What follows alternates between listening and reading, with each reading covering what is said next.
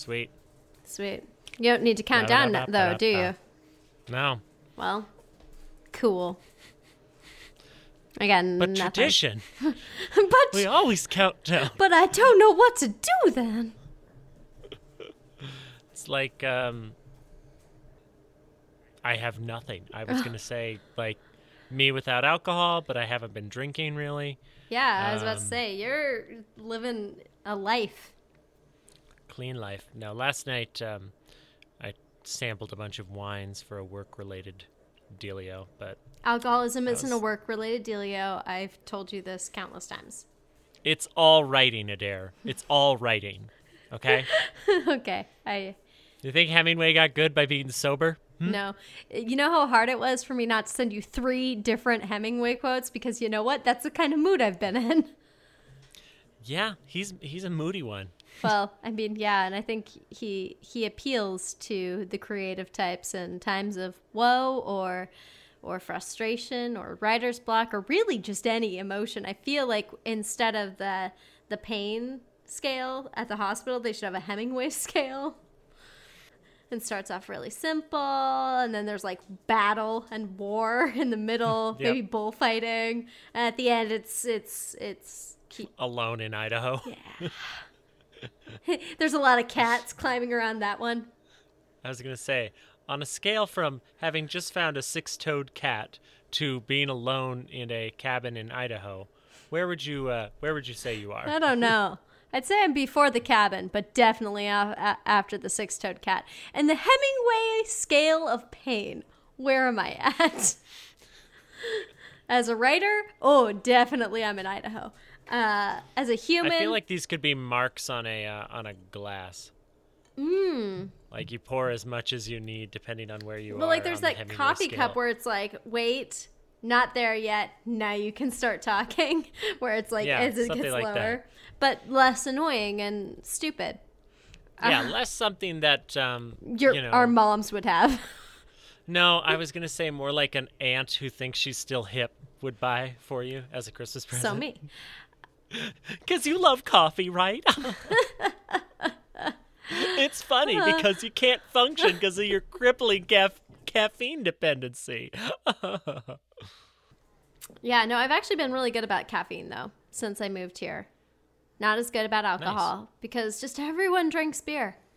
Like, everyone drinks beer. Beer's far less offensive than, like, being, I don't know, a straight vermouth drinker. Yeah. Speaking of Hemingway. So, Dan, if beer ran for president, how do you think it would run? Third-party candidate? Well, I mean, I don't know if it'd be successful, because would you want to get a beer with beer?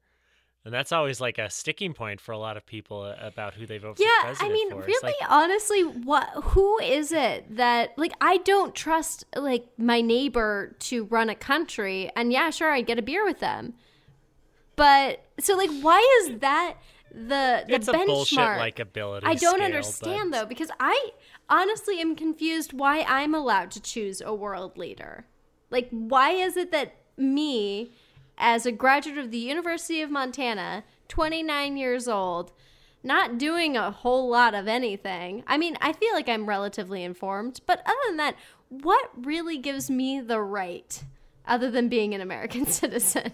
That's right there. It's a right. Rights aren't, well, not to go on a tirade about natural law, but rights are not given to you. You're born with them. You have the right to your life, your liberty, and your property, and anything that infringes on those is tyrannical. I guess for me, I feel like the top, 10% in, intelligence-wise, the top 10% of our country should get to vote for the world leader.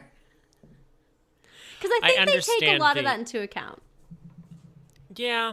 You would hope so, but also the top 10% of intellectuals would probably have their own vested interests in financial outcomes and things like that. So intelligence, I don't think, would be the benchmark. If I was going to create a perfect presidential election system, I would make it a popular vote to decide the candidates, like a straight popular vote for both candidates, followed by a gladiatorial match between the two of them. I Ooh. think that's the only fair way to do it. You know what? Fair point. I think you came up with something there. Right. It's like a 2-person purge. Like in the future where we have the purge, we have gladiatorial selection for our president. I really think I think you really need to go and talk to Blumhouse, and just be like, listen, boy, do I have an idea for you. Get Ryan Murphy on board to executive produce, and this shit's gold. So yeah, I think that's a great idea for picking the president. How are you doing, Dan? How's life? I'm hanging in there. I started a new job. Just finished training. I start in earnest on Tuesday. Do you want to tell everyone the address so that they can stalk you? I'm going to tell everyone absolutely nothing about it. Okay. But because you worked at a bar in Midtown for a really long time. No one knew where. I got asked a few times, where does Dan work? And I never responded. I never told people. Yeah, that's probably safe. I think, I make a joke on this week's 20 Minutes of Banter about shooting a president to get attention from a celebrity. So if I'm ever really famous and you want my attention, don't try and find my address. Just shoot the sitting president and I will pay attention to you. I think that could be said of a lot of people right now. I was going to say, regardless of who it is or when it is, that's just like a good attention getter. Like, honestly, it's not a bad plan. Gotta keep it specific. Yeah, so started my new job, J-O-B, but I've been pretty prolific with NaNoWriMo. I'm about 4,000 words behind, but I've also written, 28,000 words this month. That is amazing. So, I am definitely like a hard 6,000 or 7,000 words behind. All this week, pretty much. A lot. Yep. This week sucked. This week was awful, and so I didn't write as much as I would like. And I'm also like kind of retooling, like constantly with this book. I have been retooling, and still hasn't. It hasn't stopped me from writing, but I start with something and then I'll edit it, and then I have to decide what I'm doing. Because it's worked all right for now, but at a certain point, it's not going to work anymore. The system I've developed, and it works because that's how I write in general, and I can piece it together. But it's really, I'll explain that I'm debating between it being a novel, like an actual novel, or a novel that is really a collection of short stories, sort of similar to the idea of This Is the Story of a Happy Marriage by Anne Patchett. Okay. And so that is where my conundrum lies, because a lot of it it's almost feeling segregated enough in the stories that they could be separate stories, and I could link them together to lead to this. And so I've been writing as it comes to me and as things are remembered, because a lot of the things are somewhat autobiographical. It's not completely, but it's pretty autobiographical. Yeah. So I'm basically just trying to decide which way I'm going with this. And I mean, it works right now. It'll work whatever I decide to do as far as that goes. But those kinds of editorial decisions obviously you can kick that down the road. You don't need to know right now, because you can second draft to make it more cohesive, or second draft to, further extrapolate each one out into its own individual story. But that's got to be a challenge, though. Am I writing a volume? Am I writing a novel? What am I writing? Well, yeah, and it definitely, the tone doesn't change too much, but it affects how you start each chapter. Because if it's going to be short stories, like, you kind of need to give a little bit more weight into things at the beginning, where if it's a chapter, you're just picking up. So that's been my issue. My brain has not been terribly into the NaNoWriMo state right now. That's not really been where I'm at, but I do not work for the next week. Damn. Yeah, I do not. I was realizing I don't remember the last time I had a full week off. Like, I went to Mexico, but I like left on a Wednesday and came back on a Monday or something. Sure. And like when I come to New York, it's like a very long weekend. So I don't know what to do with myself. Write like a motherfucker. Yeah, I mean, that's kind of my plan. I'm giving myself a slightly bigger writing goal, and I've kind of accepted that this is my first NaNoWriMo. I may not get to the word count that I want to. I'm trying really hard, but also, it's a really great push, but sometimes you have to live your life and like let yourself not be held accountable for something for a day. Well, and I mean, you're not Stephen King. No one's expecting you to, put out 1,000,000 words a day forever. It's a fun challenge, but it's a challenge. No, Dan, It's that's not an exactly edict. what is expected of me. That's what I mean. I'm still waiting on you to top the New York Times bestseller list 3 times in a year. That just seems Yeah, like and that's an the inevitable expectation triumph. I put for myself as well. So, screw you for undermining it. Seriously. I'm sorry. Yeah, you I'm should sorry be, that Dan. You should be. Usually, Yeah. 9 times out of 10. Do you have? Speaking though of the creative process, how is your book going? My book's going well. I hate first-person narration most of the time. I really, really don't care for it. But I think that with this character, the voice is unique enough that I'm really enjoying it. I'm enjoying writing it. I'm enjoying reading it. I'm enjoying being immersed in their head because they have such specific mental problems that they're analytical in like off and interesting ways where I get to comment on specific characteristics or things that are happening in a way that's really amusing to me. So I'm enjoying it in that respect, and it's set in New York, so it's been really fun to write about New York as I'm hiding out in the American West. But yeah, it's gone quite well. As far as me being happy to write it. I don't know if I'm going to love the finished product, but more so than a lot of stories I've started, I'm enjoying writing it for the most part. There's some tedious bits, and I find that the connective tissue in novels is hard for me. I can write a good scene, but to segue into the next scene, it's like I just want to do a cut. I just want to do like a jump cut, I want to. Can I do a star sweep? Yeah, can I just do a fade to black here? Can I do what is it? The dissolve. Yes. Or I do the Star Wars side sweep, like Yeah, do it. The sweep cuts, man, the sweep cuts. Them sweep cuts, though.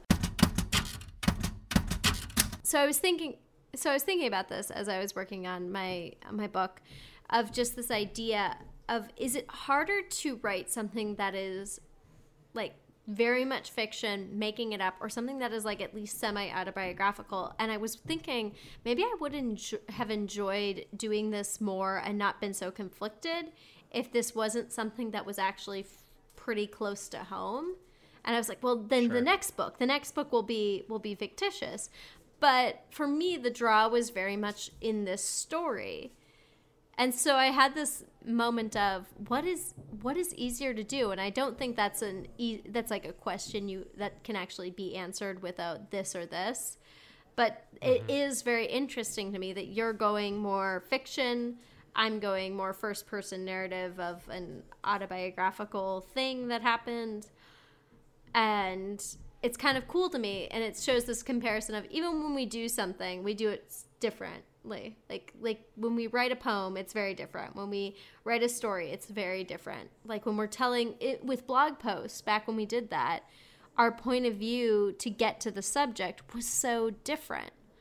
And Yeah. I don't know, it got me into this whole thought process of having a writing partner and what you come up with. And I look at like our lines that we do on the blog, and things like that, where it's just like these completely different narratives, these beautiful stories come out of a line, and they could not be more different. Like, there's been a few times that they've been similar.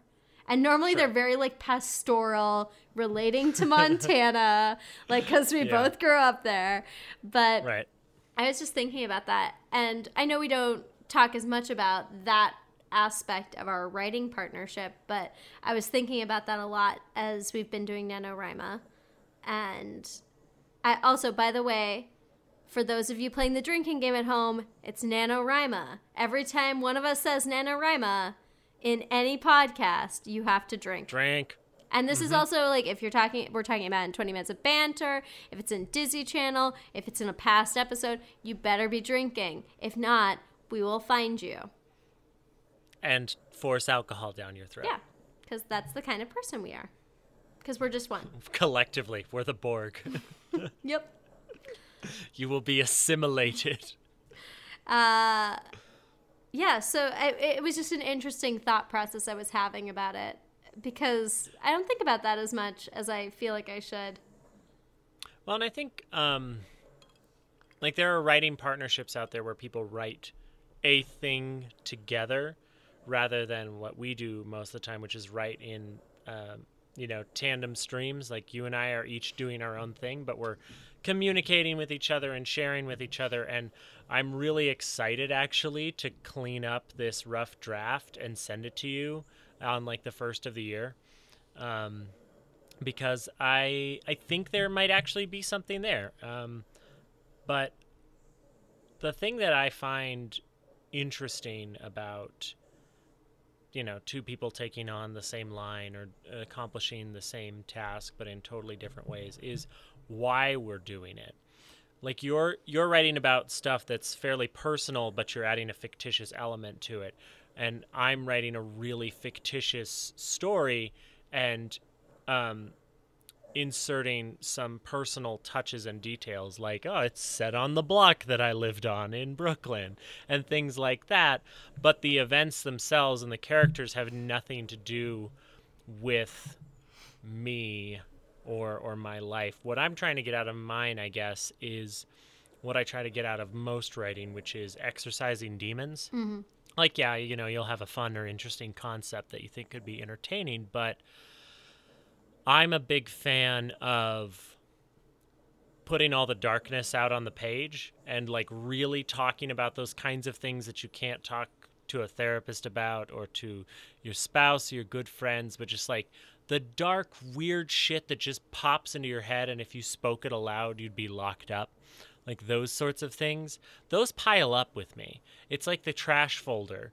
And it needs to be emptied. It's got to have somewhere to go, or I start to just feel, like, sick with internal struggle and bother and worry. And being able to take, like, my anxiety, for instance, and really just infuse that into the DNA of someone else makes me feel so much better afterwards. I feel cleansed of my sins. I feel just relieved and almost, in a weird way, like, thankful to the character for, like, carrying the load for me. I'm like, here you go, buddy. Let's make you more screwed up. Come on. So, like, finding fatal flaws in characters is my favorite thing. I'm like, what's something annoying I do or that somebody else does that I really hate? You can do that. And then I don't have to worry about it or think about it anymore. Like, this is your problem now. Yep. No. You can be this obnoxious person. I don't have to be. Yeah, I feel that way, especially with what I've been writing. I came to this realization of I'm not 100% sure I like myself. Like, just as I think that came out funny. But, well, I mean, it didn't come out funny, but it's not exactly. It came out how you meant it. What? It came out how you meant it. I think it's just when you write about something involving yourself, too, where you were there, I think you often will question your own actions and motives and things like that. And you can understand the truth of, like, what you did or what you said or how you felt. But when you bring it into something that other people can have an opinion about, it becomes intensely personal as far as you have to be really sure of who you are and what you were feeling and what you were doing and why you were doing it. None of this stuff is that I'm writing about is terribly like, oh my God, this is all just too much. But there were a lot of conflicting feelings that were going on. And I am a person who I keep my feelings very close to me. Like, I don't really wear my feelings out on my sleeve like a lot of people do. And I do not trust people very easily to accept my feelings. So I actually was reading something recently that was saying that people, and I don't believe in horoscopes, like, do not get me wrong, but it was saying something about how people that were born when I was born are really intensely private people unless they really, really trust other people. And they are incredibly and also incredibly loyal to their mothers, which I found so funny because it was so accurate of me. But I think you have to be really sure of who you are when you're writing about yourself. But sorry. How has this affected, because I know content-wise, I don't really want my parents reading my stuff, but how has writing about things that are so personal and could easily be interpreted of like, oh, this is about this person. How has that process been like navigating the other players in it? Because obviously, searching yourself has brought up a lot of feelings about who you are and how you feel about yourself. Have you dealt with any of that stereotypical worry? I think or the fact is anxiety? There are mentions of other people. A majority of them are from many years ago. And so one, doubt they would ever be aware of any of this. But sure. There are very few people whose opinions I would care Sure. what they would have about that. There are people that I would take very sincere care over depicting, and for the most part they're not going to be in it. Like, they're mentioned, but they're not really in it. Sure. Yeah, so I mean that's the tricky thing is I am a person that is intensely private, but if someone asks me a question, I will, without fail, be honest. And I was telling a friend who visited me recently, it's not that I want to keep things. It's that I genuinely don't feel like people care about certain details of my life. I will share them if someone asks, but Sure. it's not something I solicit. And so she was like, okay, well, I'm actually curious then, based on that, is there anything I don't know about you that I might find interesting? And I listed 3 things, and she's like, oh no, I think you told me about this. This is interesting. I didn't know this. And she's like, oh, and yeah, that's intriguing, but yeah, I wouldn't probably have asked about it. And so, but I was just these are, no, I'm not that person. But as far as the people that are being depicted, I think in general, when it comes to the people that I'm very close with, it's a pretty neutral tone for them. They are characters and they have their feelings and everything, but there's nothing that would either be seen as a sway to the positive or the negative. There are people that are mentioned that I don't talk to anymore, that I haven't spoken to in a decade. And Sure. because this starts at when I was 15. And so Wow. it's it's not, and I mean, it may end in a place that there are going to be some people that I might write about that they wouldn't like what I have to say. But the fact is, I would never, when it comes to the people whose feelings and opinions really matter to me, the people that I consider my friends, I would never put them in a position of having that on a page. Well, let me ask you this. Are you using anyone's real name? Yes. Oh, many people? Family members, yeah. Okay. Family members, family friends. Are you changing any or a lot of the names? 2 or 3, but that's about it. Huh? I mean, the thing is, there's a lot of people that I think could get offended by the things I have to say, but those are, Sure. but I'm not saying those things. Like, these are Okay. things that they're not pertinent to what I'm writing Salacious. about. Like, Yeah. so I don't see a point. I am a firm believer of if I have like there's nothing like where I'm like putting an issue on a piece of paper because I'm like, I don't want to even deal with this. If I had an issue that I felt needed to be dealt with, I would talk to a person. Sure, you probably wouldn't send like cryptic messages out into the internet. No, I and probably then would not do that. clarify it without giving them a platform or a chance to respond. No. Or No, that doesn't seem defend like something I would themselves, do. or come to any sort of understanding. I don't think an adult human person would do No, that. I mean, and so it's like, Yeah. obviously I wouldn't put that in my book. No, like that's not something I'm going to do. It's going through 15 years. And so there will be people that are mentioned. But the fact is, like, a big part of it is about relationships with states, like places. It's not really about the people. And so a big part of the first act of it is about I got really tired of how dramatic my life was in high school in Montana. And I don't bring up any particular instance. There was a lot of really weird shit that went on when I was a sophomore in high school that I did not want anything to do with. And so I left and went to Texas. And like that's a majority of what the first part of the book is about, is just me leaving because I was really fucking sick of that.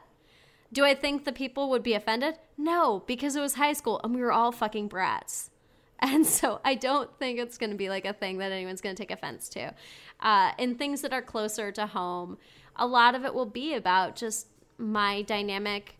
I think the only thing that is like even questionable for me is some stuff that I'm going to write about that happened to me in 2012. And I think that would not really affect anyone that I talk to anymore.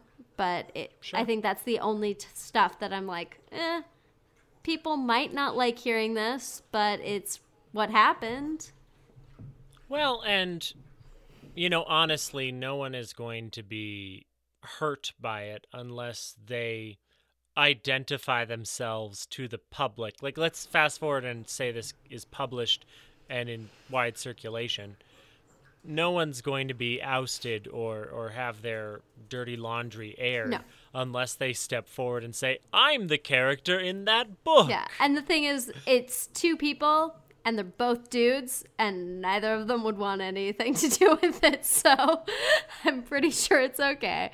But yeah, I mean, that's the thing, though, is I'm not using this as, like, a journal where I'm frustrated and I'm angry and these are things. Like, really, this is about the fact that I fell in love with Texas when I was 15 and that I always wanted to live there, but also about my relationship with Montana and why I struggled being from Montana, and then why I moved to Seattle, and then my fondness for California, and like all of that, and like the choices I made that led me to where I'm at, but part of it being just that I'm in love with a place.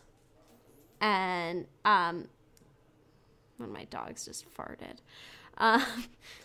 And I kind of see it as like a little Steinbeck-esque with like Travels with Charlie, where it's just like, Sure. It's like love letters. And well, actually, all of Wyoming might be offended by this book. I do not. Take that, Wyoming, not- you big old You square. big old square. It's a rectangle. I apologize to the geographers who are listening. You're gonna get some. Well, a rectangle is a square. That's wrong. A square is a rectangle, but a rectangle isn't a square. A square has 4 I'll trust you. perfect angles, and all 4 lengths are equal. A square doesn't have to. No, a square. A square. A square. Do they all have is- to be equal? Yes, that's what makes it a square. It's squared. No, fuck. Because when you think about when you square a number, you God, multiply it by dude, itself. it's been so long since I was in school. Can we just Square is a rectangle. Rectangle isn't a square. I have definitely written about that before because it's like one of my favorite. It's one of my favorite analogies for like. You can use a flathead screwdriver in some Phillips head screws, but you can't use a Phillips head screwdriver in Oh, in I a love flathead that. screw. Actually, that's such a great way Right? to put it. I love that. It's tricky. This is a great little segue for me of a recommendation I have for you, and Perfect. I can let's do it now. Let's recommend. I can explain why.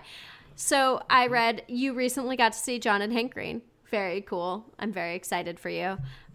Hate you a little bit. It was super fun. Yeah. I did feel like I wasn't really in on all the jokes, but I haven't been a nerd fighter for a very long time. You know what? So long as you don't forget to be awesome. I will never forget. You're like, I wish I could. So I read John Green's new book, Turtles All the Way Down, which is it's his first book in 6 years, and it's really great. Yeah. Good. I haven't read my signed copy yet.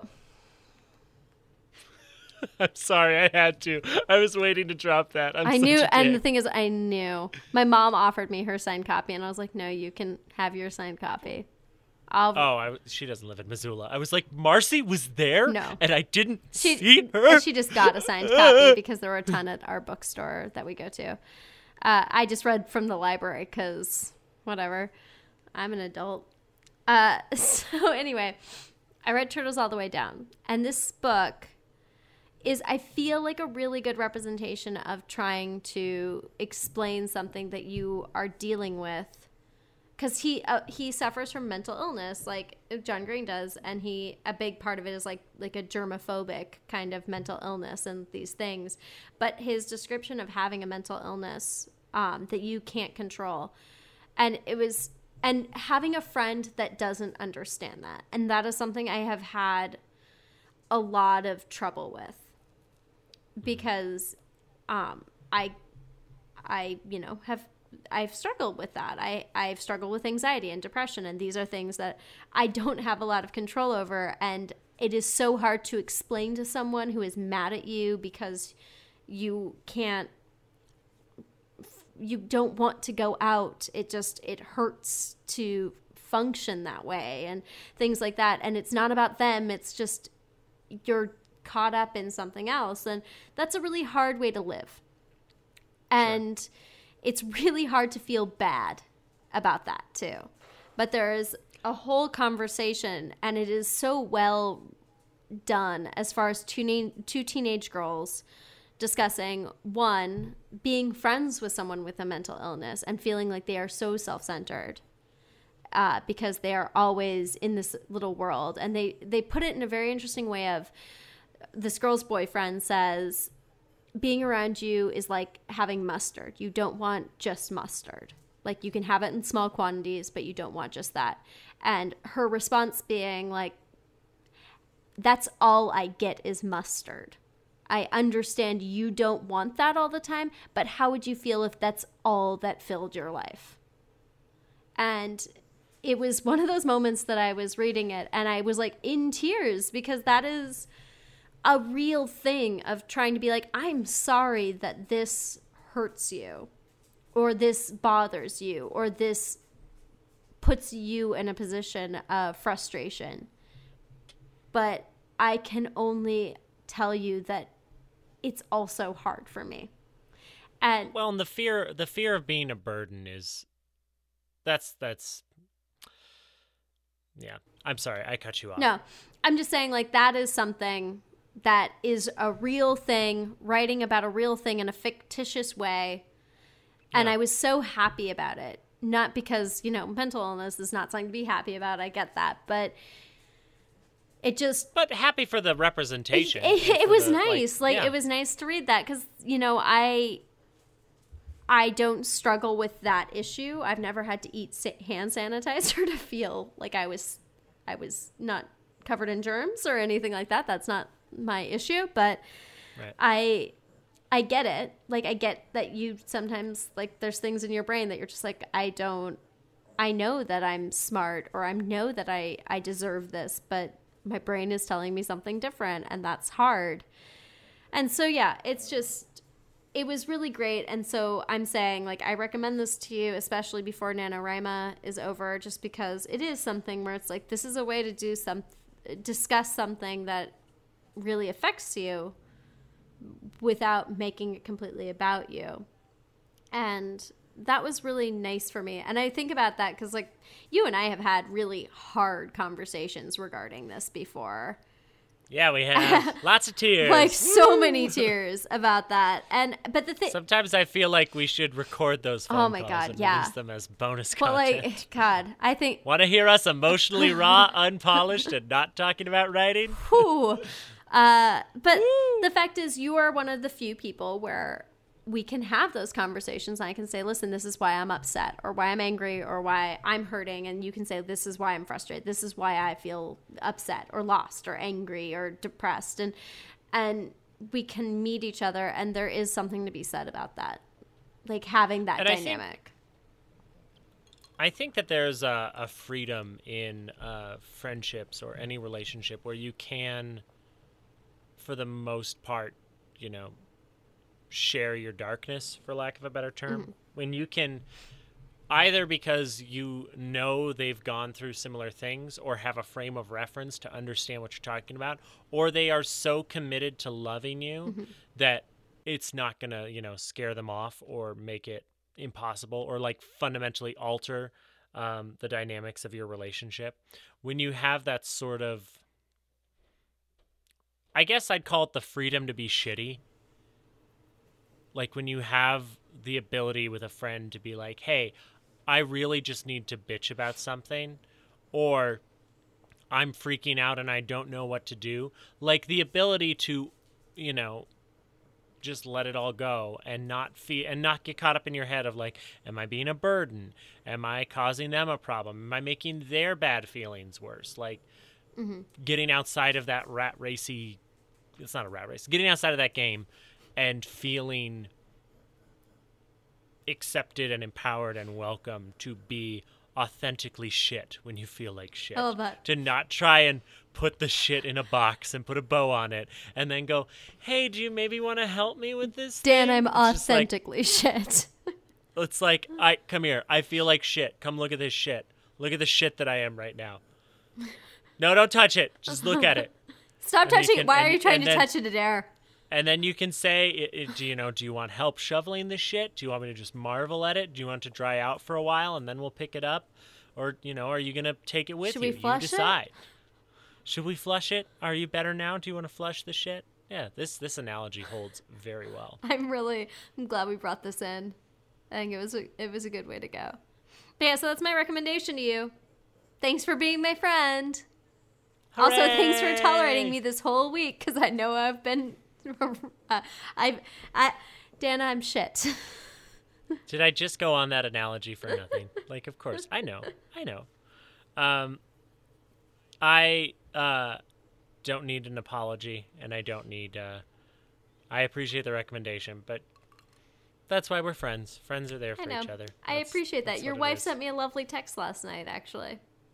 Oh, really? Yeah. I didn't know that. Yeah, it was very sweet. It was very clear. It was like, you know, she was just thinking about it. It's very clear you've shared things with her, but she was apologetic of my situation, which was nice. Well, just so you know, anything you tell me, I immediately text her while we're talking. Yeah, I assume so. So for those of you who are listening, I'm not like dying or anything. My dog has terminal cancer, and I'm very sad about that. Because I've had him. Understandable. I've had him since I was 18 years old, and he is like the love of my life. But yeah. So, hey, if you have any recommendations for things to do with your dog before they pass away, please let me know. Yeah. We went on a 3.5-mile hike today, and it was lovely. Oh, that sounds And then great. I gave him so many French fries because my vet was just like, so long as it's not on the list of things they're allergic to, chocolate, onion, grapes, etc. He's like, just let him have it. I was like, okay, will do. You're like, no problem. Forget everything you thought you knew about life, dog. You can eat whatever you want. Oh, yeah. Although Maisie's been having to tag along for all of this, and I think at a certain point she's like, I'm so fucking tired. But yeah. So yeah, that's among other things, that's what's going on in my neck of the woods. And this was the week I was going to recommend Old Yeller. Damn. Not a good idea. Terrible joke. Way too soon. I was like, thanks, Clark. Like, nice timing. Nice timing. Yeah, I mean, I have not been in your exact situation, as I've made clear, but I know that losing a pet sucks, and I can't imagine what seeing it coming like this for a ways off feels like. But you are not alone. I know, and that's the thing is, I have been very, very lucky, and and it's particularly wonderful to see the people that I have here in Dallas stepping up, either bringing cupcakes for the dogs for Maisie's birthday on Aw. Friday. Yeah, That's so cute. from Sprinkles Cupcakes. There's dog cupcakes there. Aww. Yeah, so doing that or spending the day with them, taking them on hikes. It's been really lovely, the amount of support that I've gotten and they've gotten. And my neighbors have been really lovely too. Like I'm so glad to hear yeah, it. I miss my family when it's stuff like this because they've helped me so much through all of that this stuff when I went through it in the summer when Milo had his surgery. But yeah, so it's hard to be away from family in times like this, but I'm lucky that the friends I have here have really banded together for me, which is appreciated. Yeah. So yeah, what was your recommendation besides Old Yeller? The Anarchist Cookbook. The Anarchist Cookbook. I feel like I've heard about this. So it's a book that was compiled by a gentleman through vigorous research in the New York City Public Library in the 60s.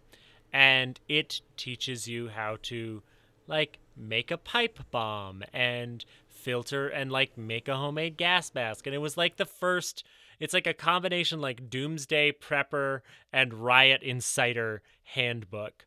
There's a whole section about how to find mushrooms you can consume in the wild. And there's, like, how to make a blowgun, how to make a Molotov cocktail, how to dig a shelter. It's crazy. And it's all these crudely drawn instructions. It's, typed out and everything, but the diagrams and the pictures are all hand-drawn, and they're really terrible. But I referenced it in the book that I'm writing, and I was like, gosh, I haven't really looked at that in a while, and I want to make sure I get the right chapter. And so I brought it home with me. And it's like a fascinating sort of historical document. You can get it on Amazon. It's not hard to come by. But it is so terrifying, the instructions for things that are in there that work. Like, it'll teach you how to make napalm. It is very specific, very deadly information.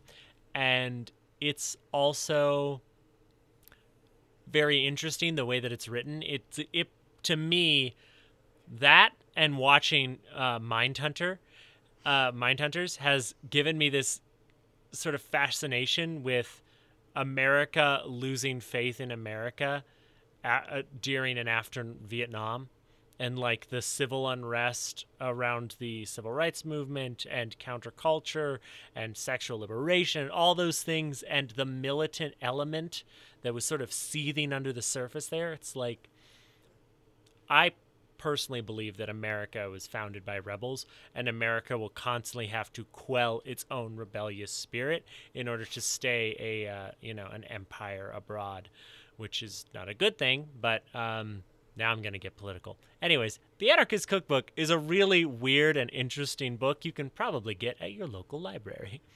Hey, have you seen Justice League? Not yet, but I will. I have so many feelings I need to talk to you about. I was supposed to go the other night, and my wife got sick. Oh, so I stayed I hope she's feeling better. She is. She's feeling much better today. But yeah, I saw it. That's all I got. We will have much to discuss, I'm sure. That's our next podcast. Aren't we talking about Justice League? Is that our next podcast? Yeah, it'll come out in December, so we'll see what comes out between now and then if we want to do something else. But we can always do. I feel like there's nothing else that we're really like. Woo! I think it was Justice League and then Star Wars, right? Yeah, maybe Coco, but I don't know. Then I have to go see Coco. Depends. I don't know. It's pretty popular in Mexico. I get that. I think I'm seeing Lady Bird this week because my mom's going to be in town. Aww. She wants to see Lady Bird. I do love Greta Gerwig. Like, I do. I'm a big fan of Lady Bird Johnson. Well, so that was actually a conversation I had today. was that when I first heard there was a movie called Lady Bird, I assumed it was about Lady Bird Johnson because apparently I am so entrenched in Texas lore now that that's where my brain goes. But then I was like watching the trailer. I'm like, this is definitely not about Lady Bird Johnson. Yeah, I was kind of hoping that it would be an hour long or an hour and a half long episode of King of the Hill, all from the perspective of Hank Hill's dog, Lady Bird. Oh, Lady Bird. Oh, Lady Bird. What's funny is there's just so many dogs that look like they're stoned, but they're just really tired. Are they? No, they are not stoned. They hiked. They hiked on hills and stuff. There are actually hills. No gold, but hills. Oh, damn. Sorry. But yeah. That's all right. Well, I'm excited. I will look into the Anarchist Cookbook. Sorry, I had a thing. You got a little something stuck in your throat there? Chili cheese fries. Really? Because it sounded like a poem. Like there was is there a poem in there? I don't know. Trying to come Do you have out? any quotes like about there's- writing to inspire me to read this poem? I was actually, since you dropped recommendations so early, I was thinking to end with the quote. Oh, okay. Let's do that shit. Okay. That'll be our out. Okay. As soon Our out. as soon as I'm ready to like cut you off and just say we're done with this shit, I'll just drop the quote. Oh, I like that. Dick. Sorry, me. I didn't mean to. So yeah, no, I there is a poem that's kind of trying to get out of my throat, my I want you to esophagus. Heimlich that sucker. Just There you go. get that poem out of my esophagus. So yeah, I'll read a poem.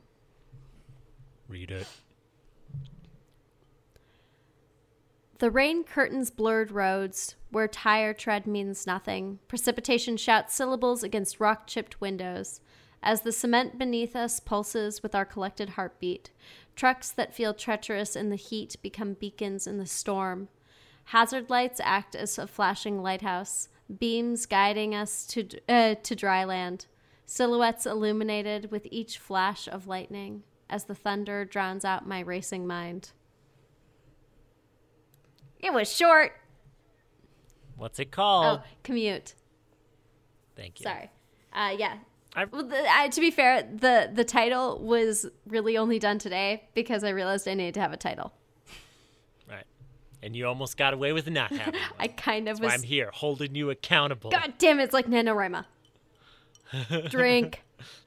I was gonna say it's more like AA, but we're just not very good at it. We're not good at AA. One, we're bad at being anonymous. Like This every is time we true. write a poem, we're like anonymous. We're like, just kidding, it was me. It was me. Give me the credit. Again, this is one of those fantastic snapshot poems that you write that I enjoy so much, where you take a moment or an instant of life and just kind of paint with words, which I really enjoy. This is something I'm not good at, and I really like. Oh, thanks. Your ability to capture a moment. I'm more, I write about being sad, not so much about, Driving in a interesting rainstorm. things. This was actually my first rainstorm that I was writing about because I thought I was gonna die. Yeah, I can see how that would happen. The way you described it, I was like, oh my God. Well, because the thing is, people drive so fast in Dallas, and then when the rain comes, they forget how to drive completely. And I remember Right. I was behind this truck, and I was like, I would normally have hated that truck, and I was like, I'm going to follow you into the dark, like a Death Cab for Cutie song. I think life is like a Death Cab for Cutie song. I don't know anything about it, That was so well put. right? I think my life is definitely like a Death Cab for Cutie song. It's a lot about crooked teeth and loneliness. Why a death cab for Cutie? Why couldn't Cutie get like a kind Uber? I or really something? don't understand the title of that band, and I feel like people would have liked the band better if it had a better name. Because I feel like their name is... I like Death Cab for Cutie, don't get me wrong. Not as much as my dad I will does. get you wrong. but I like them. But their name's stupid. Like, it's a stupid name. I mean, is it any more stupid than Jethro Tull? No, but I don't think about Jethro Tull. I do think about Death You're Cab for thinking Cutie. You're thinking about Jethro Tull right Yeah, now? I am. Thanks for that, dick. That is a title I have earned and will cherish. I am now. Thanks, dick. Also, I have another recommendation for you. Watch the cold open of Saturday Night Live for Chance the Rapper's episode. Because, was it a human or an animal? I don't know. What is a Chance the Rapper? No, I was talking about what you were just signaling to. I know you didn't. I know you knew. So there was this Chance the Rapper, and he's hosting. But in the new, there's a hard open. Oh my God, Adair. It's Sunday. There was a cold open, and I was watching it, not thinking much of watching the episode, and there was a moment in that cold open that I burst out laughing.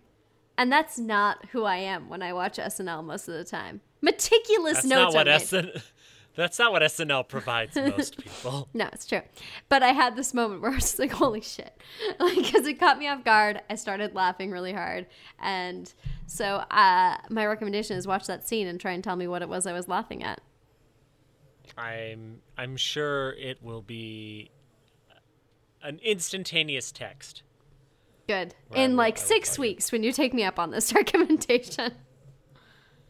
As long as we're doing videos then. There's a little YouTube series called Black Girl in a Big Dress that is about a girl who enjoys doing like Jane Austen Victorian era cosplay parties. She goes to like garden parties, but it takes place today. And it's very, very funny. It's quite enjoyable. She uses the word fortnight while she's talking to her cousin, and she's like, "Black people don't say fortnight." And she's like, "Well, I'm black and I do. So there." But it's it reminds me a lot of Insecure or Atlanta. It's really good. I enjoy it. Just named 2 other black shows. God. Because they're mentioned in the pilot episode. She's like, "Do you watch Atlanta? Do you watch Insecure?" And she's like, "No." It's funny. I often like to wait 2 weeks after something interesting happens so I can say a fortnight ago. Right? It's such a unique measurement of time. It's like weighing yourself in stones. Yeah. Apparently you measure horses in hands instead of feet, and that's 4 inches. Yep. I only know this because of HQ Trivia. That's my other recommendation, HQ Trivia. Don't, then more people will play. There's already 80,000. What do you think? Like 7,500 tonight. I know, right? Let's add another 500 people onto this because that is max what our listenership is. Well, that's enough people to make it for a very crowded house party. So think about that. What house are you in? A mansion. Yeah. It's really yeah. big. I was going to say 500 people would not have fit into my house that I grew up in. Well, that's why you have to live modestly. Okay, Small. sir. All right. Live in a tiny place. Do you have any other goals for NaNoWriMo? Finish. Yeah, that's a good goal to have. I don't know if that's one I will make, but I think having best. fun while I try. Yay, fun! I'm gonna have fun until her daddy takes the T-Bird away. Oh, At which point I will never have fun again. Okay, Brian Wilson. That song's really about how baby boomers are all miserable old bastards. As are most songs from that age. Yeah. Baby boomers suck. This podcast brought to you by not baby boomers. No, they don't know what a podcast is. Oh, God. It's like internet radio. It's not hard. I was talking to my mom about how she was going to get to the airport on Thursday. And she's like, well, yeah, because I I can't use like Lyft because I don't have a smartphone. And I'm like, yeah. Oh, How God. does one do things without a smartphone? I don't understand how she's simultaneously living in 1998 and 2017. She's pretty. Your mother's a well, time the thing traveler. that's amazing is she has a tablet, and she's so much better on it than I am. Like, I don't know how to Weird. do a tablet. I get really old really fast when someone hands me a tablet. I all of a sudden I'm like, demon screen. Get out of here, you portal of the damned! Basically, I don't know what to do. Like half the time my TV makes weird things, like it has weird pictures. I'm like, what's going on? Oh, I must have restarted the TV accidentally. My dogs. Oh no, it's broken forever. I sometimes, like the other day I couldn't find my Apple remote and I just left it on. I just turned the TV off. I was like, fine, do what you need to do. God be with you. I'm such an old person in a young person's body. Well, you got a lot of time ahead of you. You got a oh lot of God, years. you've got you're about to read a quote voice on. No, I'm about to read a quote smug face. Yeah, on, I've missed like 3 openings already, and it's just not going to happen unless I force It's a smug face, but I saw it and I'm like, it's coming. I need to force this quote on you. Yeah. Here comes a quote. You ready? Whether you like it or not. I'm gonna make some allegations about this quote. I was going to say, it's just you and me and this quote, so I'm going to have to testify on your behalf of how the quote, treated you. I will corroborate your story for how the quote went after you. I appreciate It's a really that. aggressive quote. It took me 15 years to discover I had no talent for writing, but I couldn't give it up because by that time, I was too famous. Robert Benchley? I believe that's Yeah? how it's pronounced, yes. I mean, he must not be that famous if I don't know how to say his name. I just enjoyed that way too much when I read that. I was like, yeah, I think that's, minus the being famous thing, I think that's what's going to happen to me. Eventually I'll be like, Right. I just can't write. I think we'll all give up eventually because that is the nature of life, a slow and steady decrease. Well, it's at towards least the nature of entropy. millennial life. Slow Claps and Rewrites is painstakingly produced by Adair Rice and Daniel Crary. It is edited with extreme prejudice by Adair Rice. Slow Claps and Rewrites is a part of the Secret Weapon Productions library. Copyright MMXVII. 2017. All rights reserved. Until we've been dead for 70 years.